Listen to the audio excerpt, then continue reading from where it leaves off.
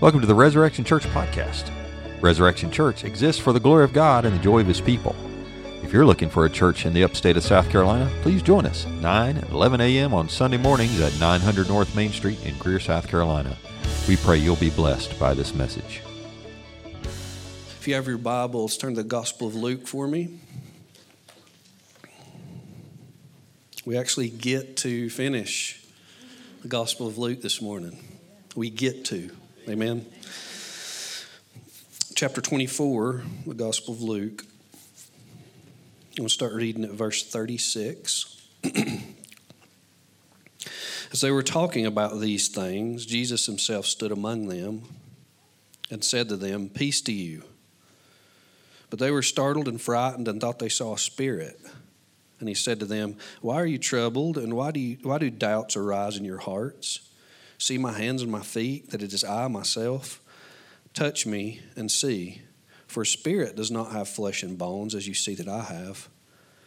And when he had said this, he showed them his hands and his feet.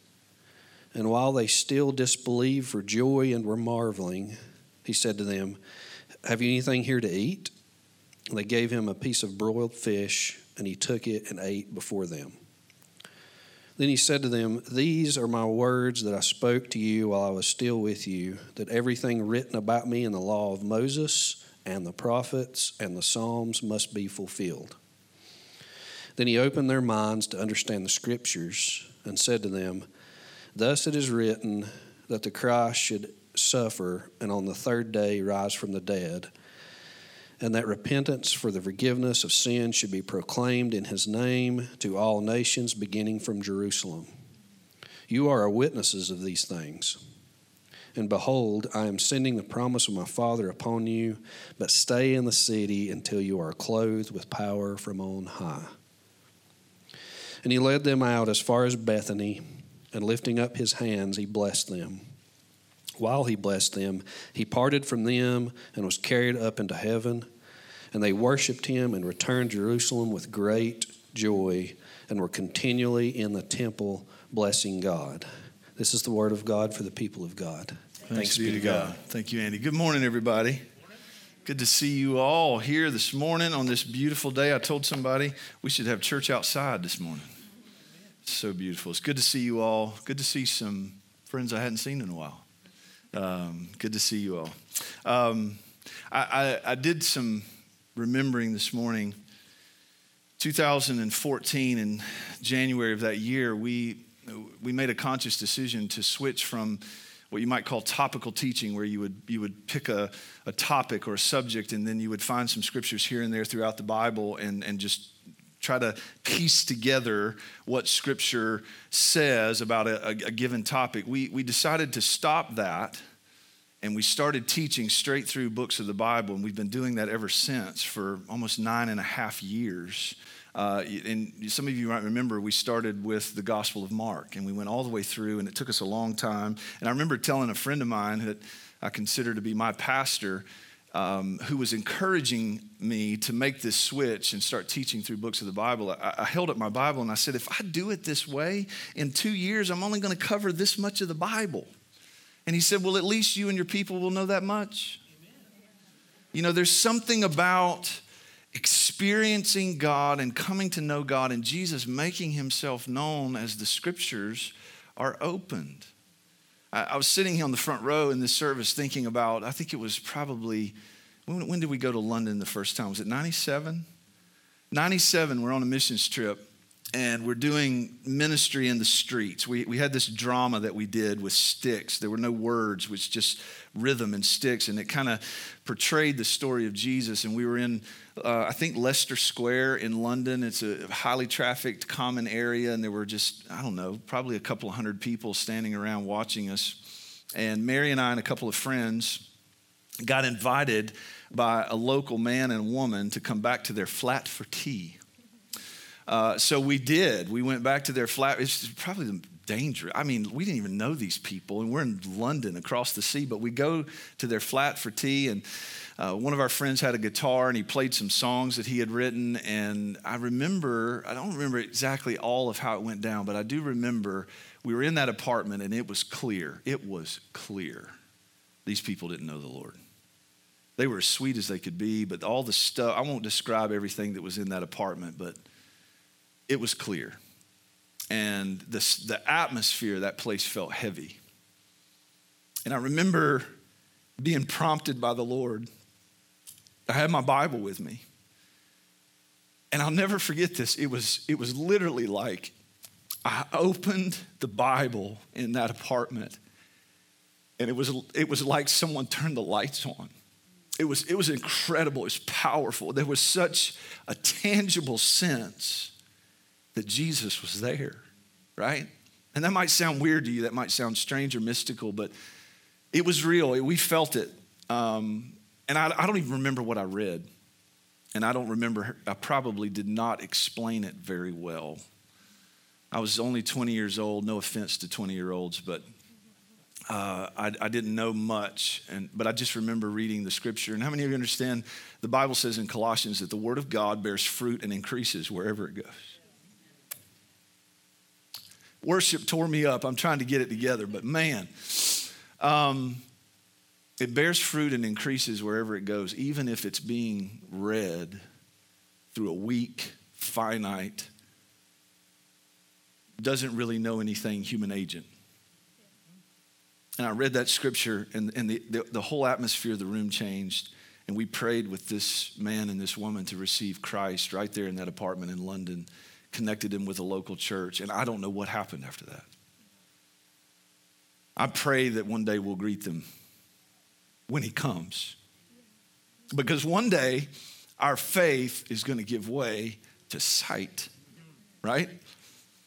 And I pray that when I see him, I see them too.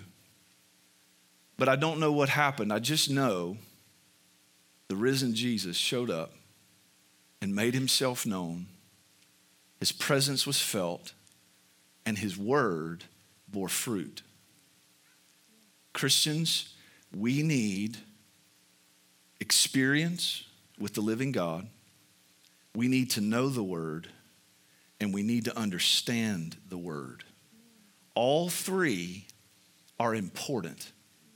All three, think of a three-legged stool, all right? You take one leg off and that stool becomes unstable. You know, I grew up in a church tradition that overemphasized experience and minimized the word. And how many of you know that's an unstable stool? It's not either or, it's both and for all three. That makes sense. We need to experience, because he's really alive. The Apostle Peter said, you don't see him, but you love him. And you rejoice with joy that's inexpressible and full of glory. That's faith that's come alive on the inside of us. And that's a work of God. That's a gift of God. We don't produce that on our own. He's really risen. And he graces us in his kindness in tangible ways in which we know he's present and we feel him and we experience him. But we don't just need that. We also need to know the word. And we not only need to know the word, anybody that can read can pick this book up and read the words on the page and understand them to a certain degree. But there's a different level of understanding that comes, and you might call it theology.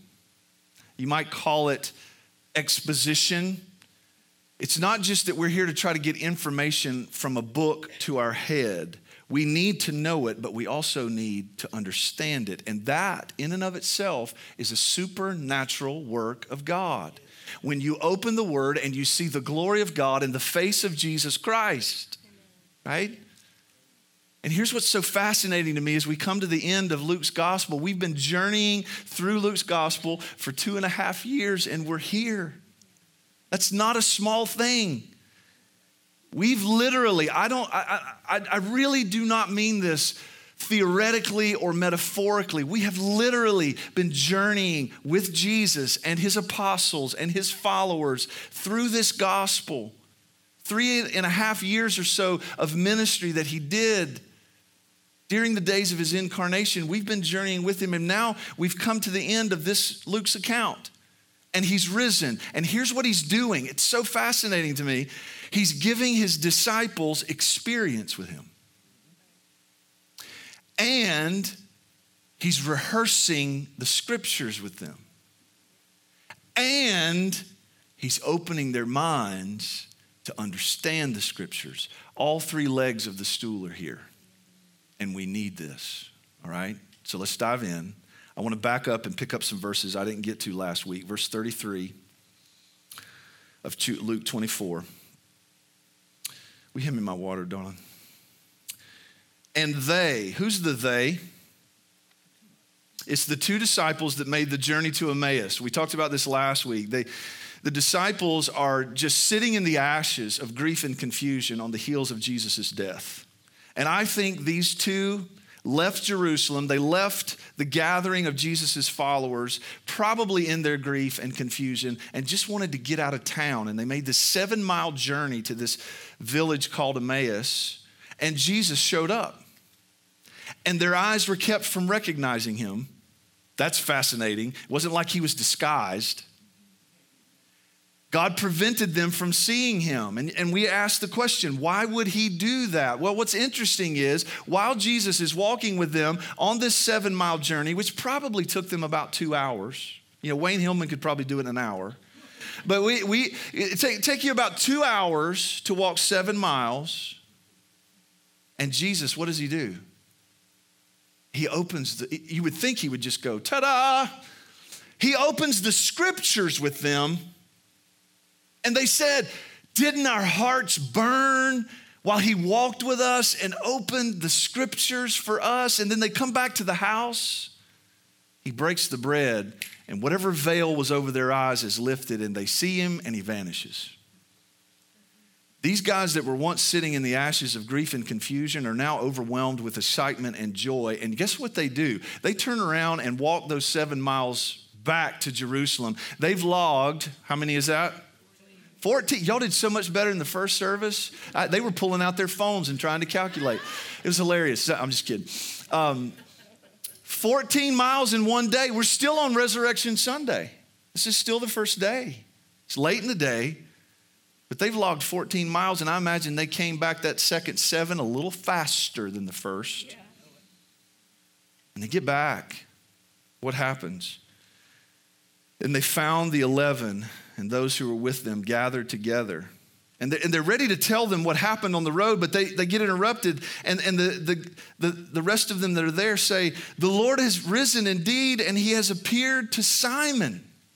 Now there's no gospel record of that appearance. You might remember when Jesus appeared to Simon and 6 others that went fishing, and there's that famous interchange on the shore where Jesus is cooking fish with charcoal.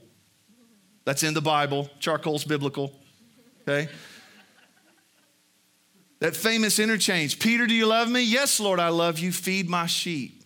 Well, John's clear. John chapter 21, that took place 8 days after the resurrection. So there's no record of this appearance that was made to Simon sometime between these 2 disciples leaving to go to Emmaus and then coming back. We don't have a record of it. All we know is it happened. And now this room that was once full of grief and confusion is now overwhelmed with excitement also as they say, he's really risen. Simon has seen him. And then they, the 2 disciples, verse 35, told what had happened on the road and how he was made known to them in the breaking of the bread.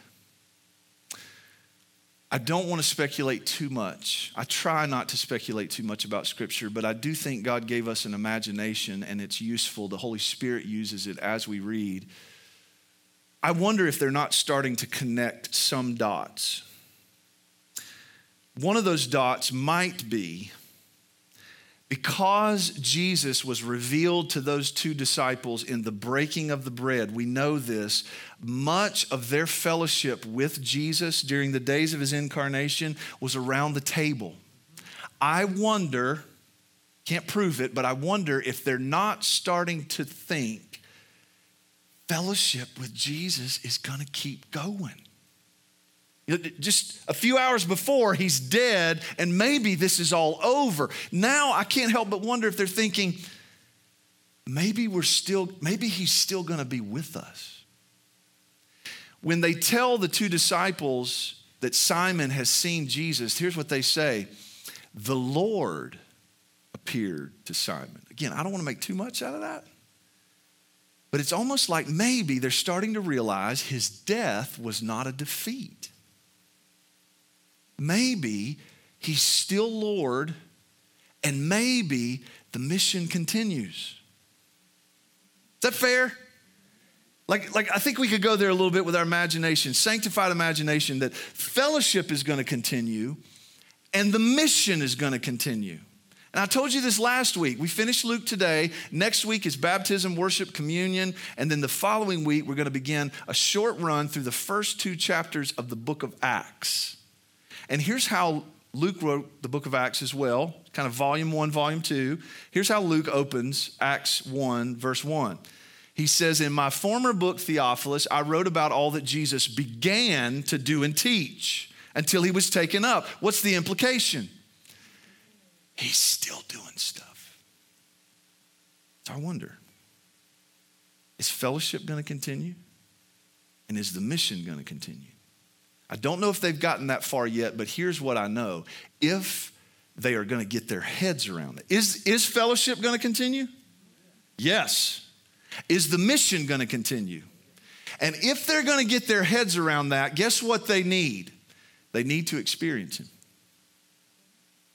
They need to know the word, and they need to understand the word. They need all 3 legs of the stool. So watch what Jesus does. Verse 36. And as they were talking about these things, Jesus himself stood among them. And he said to them, peace to you, shalom. But they were startled and frightened and thought they saw a spirit or a ghost. And he said to them, why are you troubled? And why do doubts arise in your heart? I just love picturing Jesus just appearing. Like maybe he was there and they just couldn't see him, and then they could see him. It's like, what's going on there? But when they see him, I can almost hear it. Shalom. You don't need to be afraid. You don't need to doubt. Why? Because he's there. And that's really all that matters. If he's there, if he's alive, everything's changed. But they're startled, they're afraid. They think he's a ghost. They're not sure he's real. They're not sure what to do with what they're seeing. You know, and I don't know about you, but if someone just appeared in the room, that would scare me. Okay, that would freak me out just a little bit. Maybe that's what it was. Maybe his appearance has changed. It's not that he's unrecognizable, but listen, he's in his resurrected, glorified state. It's really him, but he's different. He's in a state, church. If you're not a church or a Bible person, this might, I don't know how this will hit you, but here's what the Bible teaches. He's in a state that we're going to be in one day. What's that going to be like? Look at this on the screen. 1 Corinthians 15:51. This is the Apostle Paul. Behold, look, I tell you a mystery. We shall not all sleep or die, but we shall all be what? Changed in a moment, in the twinkling of an eye, at the last trumpet. For the trumpet will sound, the dead will be raised, imperishable, and we shall be what? Changed. What does the word change imply? It implies that there's going to be continuity and also discontinuity. Continuity in the sense that I think the Bible has a lot, the New Testament has a lot to say about the resurrected state, and I'm not going to cover the gamut of that, but I'll just say this much. We're going to still be us. We're still going to be us. We're still going to be real. We're still going to be tangible. We're still going to be recognizable, but we're going to be changed. The continuity is that we'll still be us, but the discontinuity is that something's going to be different. This body, which, if you're anywhere close to my age and beyond, you know this body is perishable. Can the church say amen? It's perishable. It's wearing out. It's decaying. There's nothing we can do to stop that. You don't have to be a theologian to believe that. That's just true. We're wasting away. We're getting older.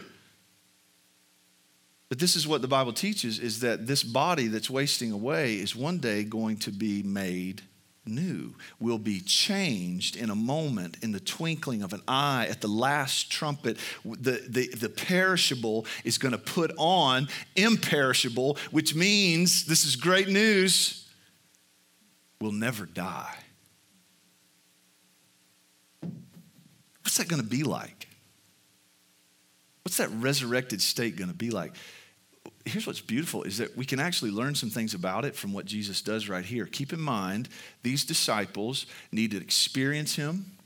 They need to know the word, and they need to understand the word. They need all three legs of the stool. So he's going to give them an experience, and this experience that they have tells us some things about his resurrected state and about what our resurrected state is going to be like. Look at this, verse 39. Jesus says, see my hands and feet. Why is he pointing that out? The scars are there. You know what that proves?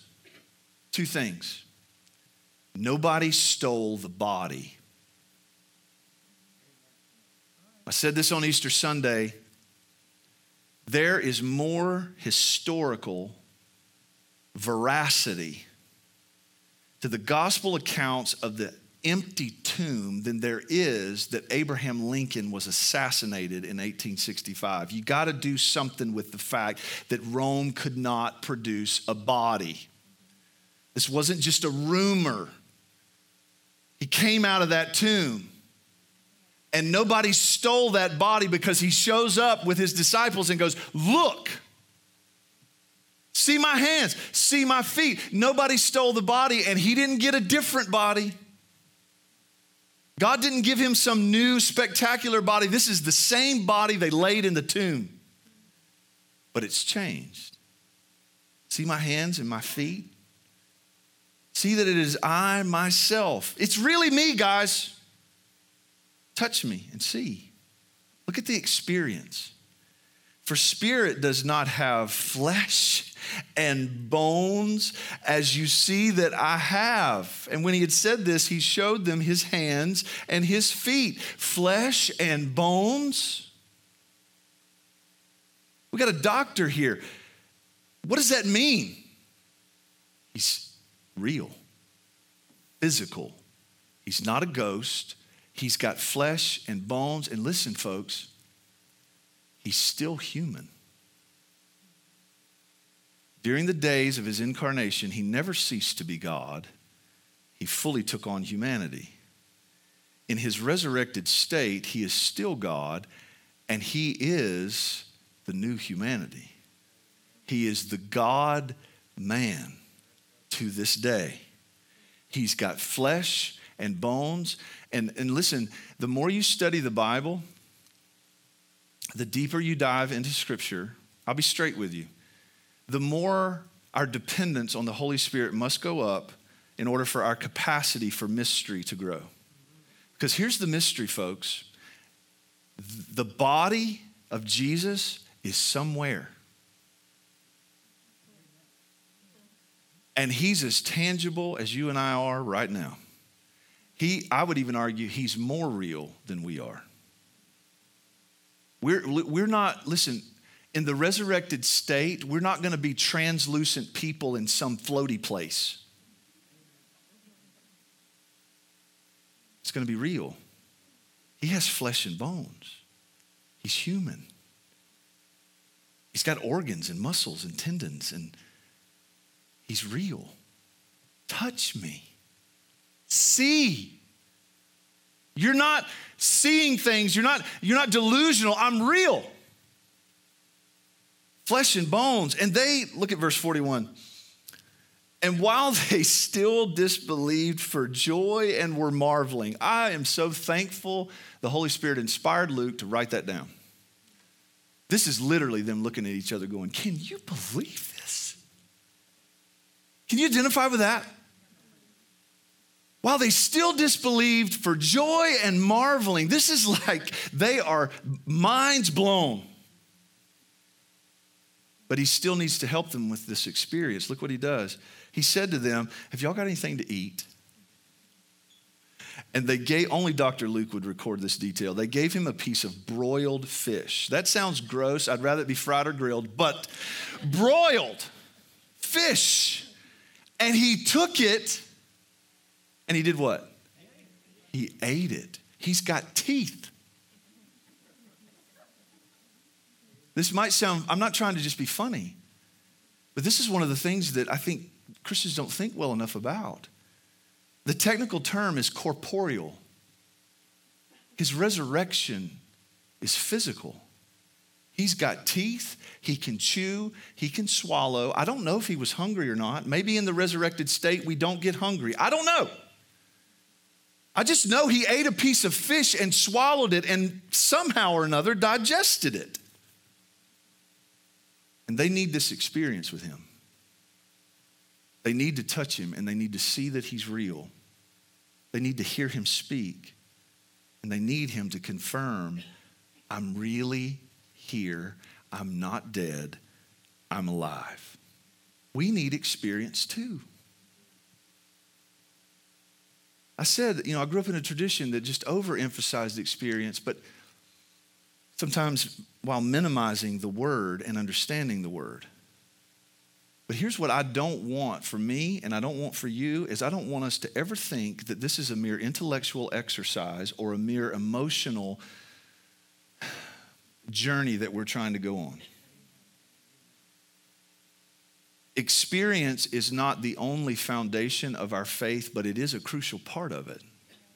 And there's a lot of believers in this room who I'm sure could testify this morning of times in your life where you have experienced in ways that could not be denied the real, tangible presence of the Lord Jesus with you. When you felt his peace that passed understanding, when you found yourself walking in supernatural joy in the midst of suffering, when you experienced healing or deliverance, some supernatural work and power of God at work in you, and you know Jesus is with you in the midst of that, when you hear his voice in the depths of your soul, and you know it's him, we need to experience him. Don't ever think that the Christian life is one that is void of, we do not live an ordinary life anymore. We go about our ordinary things, but we're anything but ordinary. At least according to the Bible. Here's what the Bible says. We're born again. We're filled with the same Spirit that raised Jesus from the dead. Outwardly, we're wasting away. Yep, but inwardly, we're being made new day by day. This is a supernatural life. Supernatural relationship with the risen Lord. But we don't just need experience. We also need the word. Look at verse 44.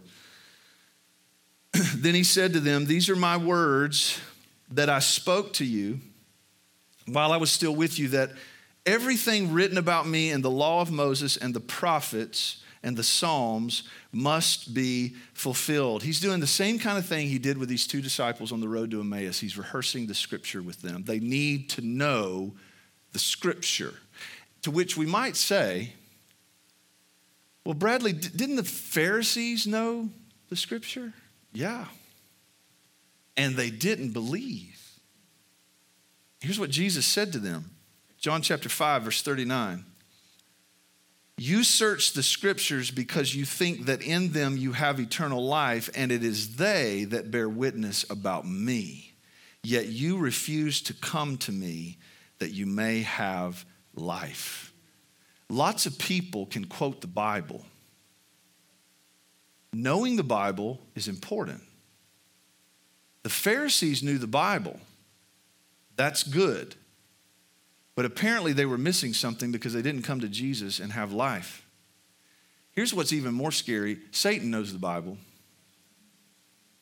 He quoted it to Jesus when he was tempting him in the wilderness. That doesn't mean that knowledge isn't important. Knowledge is important. That's why we study through the Bible, verse by verse, all the time, and we'll never stop because we need to know. But apparently, we not only need to know the scriptures, we need something else as well. There's a third leg to this stool. We need experience. We need the knowledge of the scriptures. And here comes the third leg, verse 45. Then he opened their minds to understand the scriptures. I'm going to say a word that for some people turns them off. Theology. You know, it's not hard to find Christians who are averse to that word because it just sounds like, okay, well, we're just trying to be academics here. You know, one of the things that I felt called to do, I felt led to lead this church in, is that we want to make deep accessible. I want everybody that comes to Res Church to know you can dive deep into the word for yourself. And you don't need a seminary degree. You don't need a doctorate degree. You don't have to read old dusty theologians. That's fine if you want to, good if you want to. There's some people in this church that do that. I won't name any names.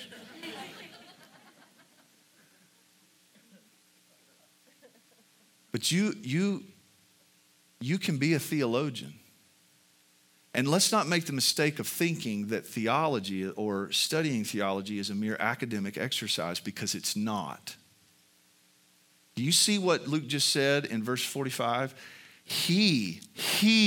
Jesus, opened their minds to understand the scriptures. When we read and when we understand, you know those moments, right? And aren't they so sweet when you read it and you go, I see it. It's just right there. That's a supernatural work, folks.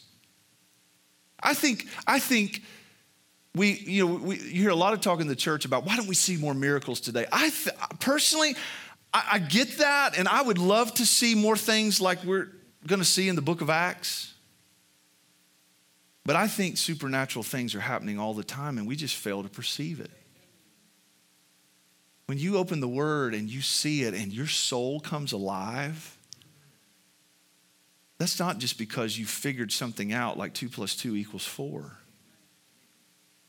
Something more is happening. Turn with me to 2 Corinthians chapter 4.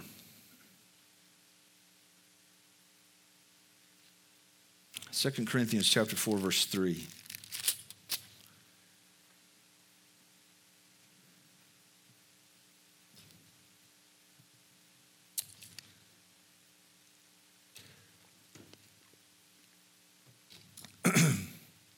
This is the Apostle Paul. And he says, and if our gospel is veiled, hidden, clouded, it is veiled to those who are perishing. That's why when an unbeliever hears the gospel, he or she might respond with something to the effect of, that's foolishness. It's not like they can't understand the words you're saying. Jesus lived, Jesus died, Jesus rose, and he ascended to the right hand of the Father. God has made him both Lord and Christ. He will return in power to judge the living and the dead. It's not like a person in their right mind cannot understand those words, but they might hear them and say that's foolishness. It's because it's veiled. The understanding of the word is not something that humans are capable of on their own. He opened their minds to understand the scriptures. If our gospel is veiled, it is veiled to those who are perishing. In their case, the God of this world has blinded the minds of the unbelievers to keep them from seeing the light of the gospel of the glory of Christ, who is the image of God. For what we proclaim is not ourselves, but Jesus Christ as Lord, with ourselves as your servants for Jesus' sake. For God, who said, let light shine out of darkness, has shone in our hearts to give the light of the knowledge of the glory of God in the face of Jesus Christ. If I were to put that in my own words, not that Paul needs my help, I would say it this way. When you open the Word, when we open it together and we see the glory of God in the face of Jesus Christ, this is what Paul just said is happening. The same God who in the beginning said, let there be light, has illuminated our hearts. It's a supernatural work. It is in and of itself an experience with the risen Jesus.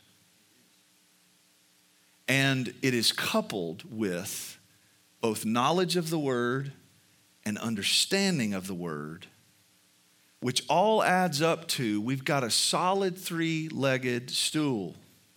You with me? And when there's a solid three-legged stool, the church becomes the hope of the world.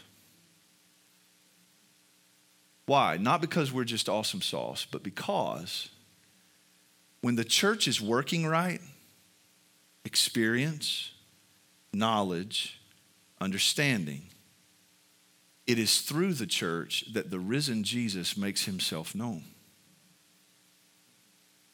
When a person comes to Christ, it's not because they've decided that Christianity just sounds more believable than the others, or because they've decided to turn over a new leaf, make a New Year's resolution. That's not what's happened. What's happened is Jesus has shown up, and he's made himself known, and the God who said, let there be light, has illuminated a darkened heart.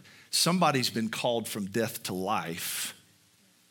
A hard heart has been taken out and a soft heart has been put in. And the Spirit that raised Christ from the dead has now raised that soul up with Christ and seated him or her in heavenly places with the risen Christ, who is physical, real, tangible, flesh and bone, and seated at the right hand of God the Father, far above all rule, power, and authority. This is not ordinary. And God forgive us for making it so.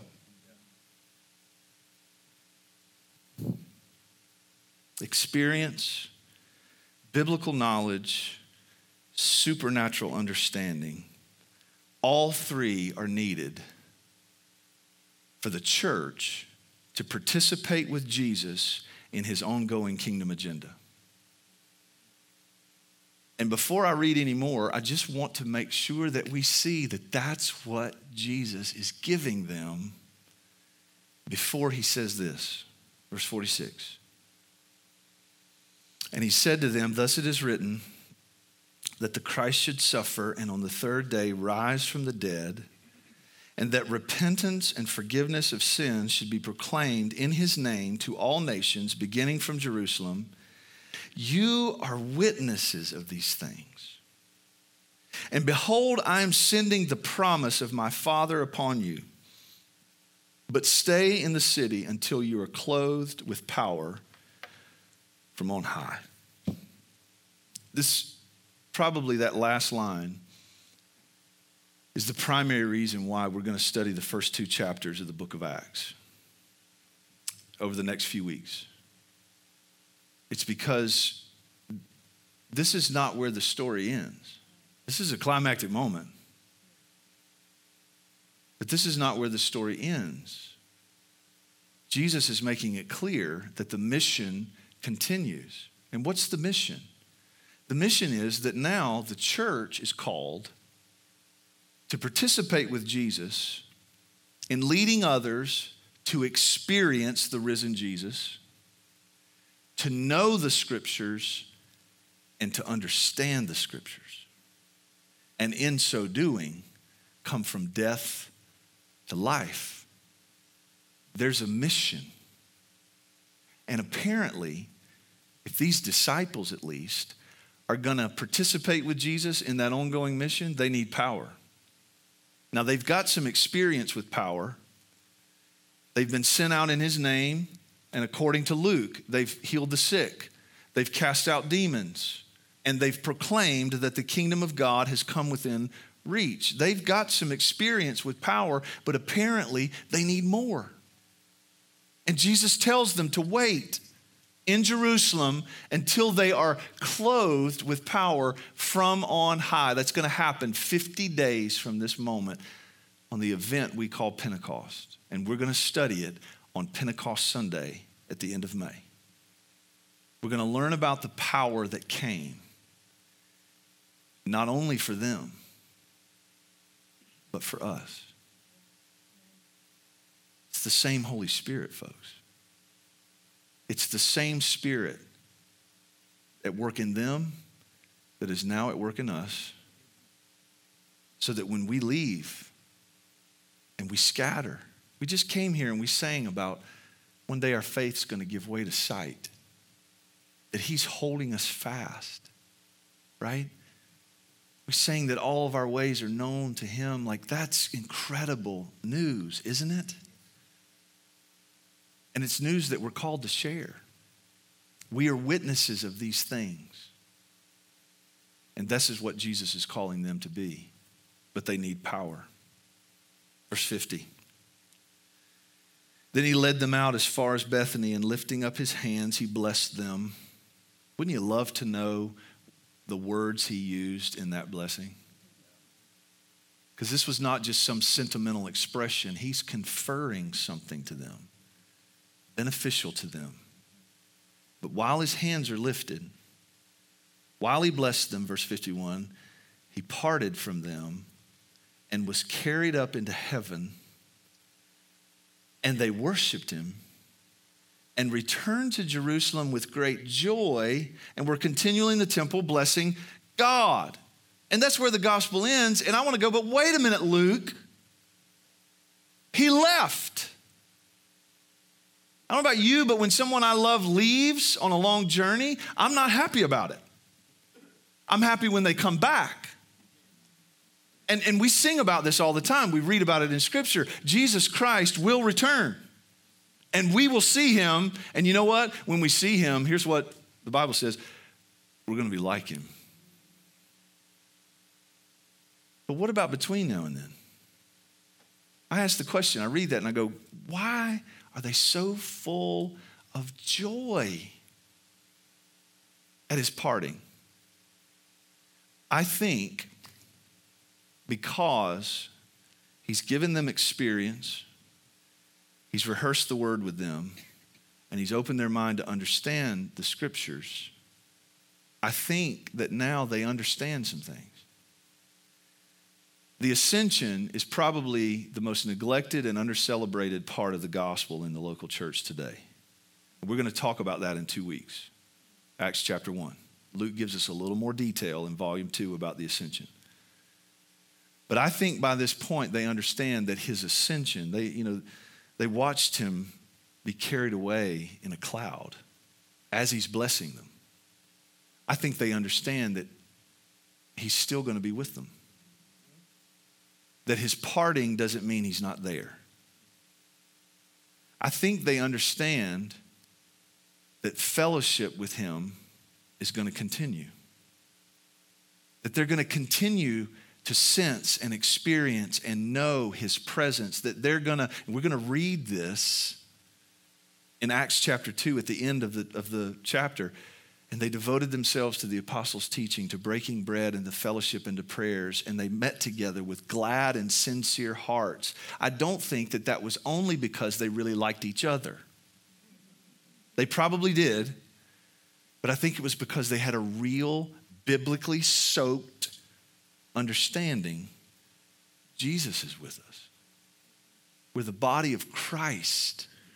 So I think they have a sense in his parting that fellowship with him is going to continue, and they certainly have a clear sense that the mission continues, that there's more work to be done, that all of those exciting, wonderful things that they experienced with him before his death are going to continue in his name through the church. And this, I'm telling you guys, I love reading and studying the Bible. I love those big ahas. I love those moments when I know I'm seeing the glory of God in the face of Jesus Christ. But the more you read and study the Bible, the more you realize we are simply not called to live an ordinary life. And I'll be honest with you, I'm not entirely sure what to do with that. Because I still need to cut my grass. I need to work. I need to pay my house payment and my taxes. I got to raise my kids. I go on trips and visit family. I still go to the grocery store and I have to do all these normal things, right? That's what our life's full of. And that's not bad. That's right. That's good. I'm convinced of that. I just think that the Bible tells us we're not called to live ordinary days with ordinary expectations. Does that make sense? I don't think we're called to live out ordinary days in an ordinary way. Because if this is true, then our life with Christ is anything but ordinary. And what might that look like? What might it look like if we scattered from here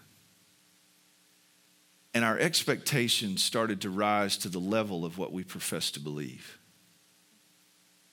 Would it be possible for us to go about ordinary days, doing ordinary things, with this heightened sense of joy and expectation?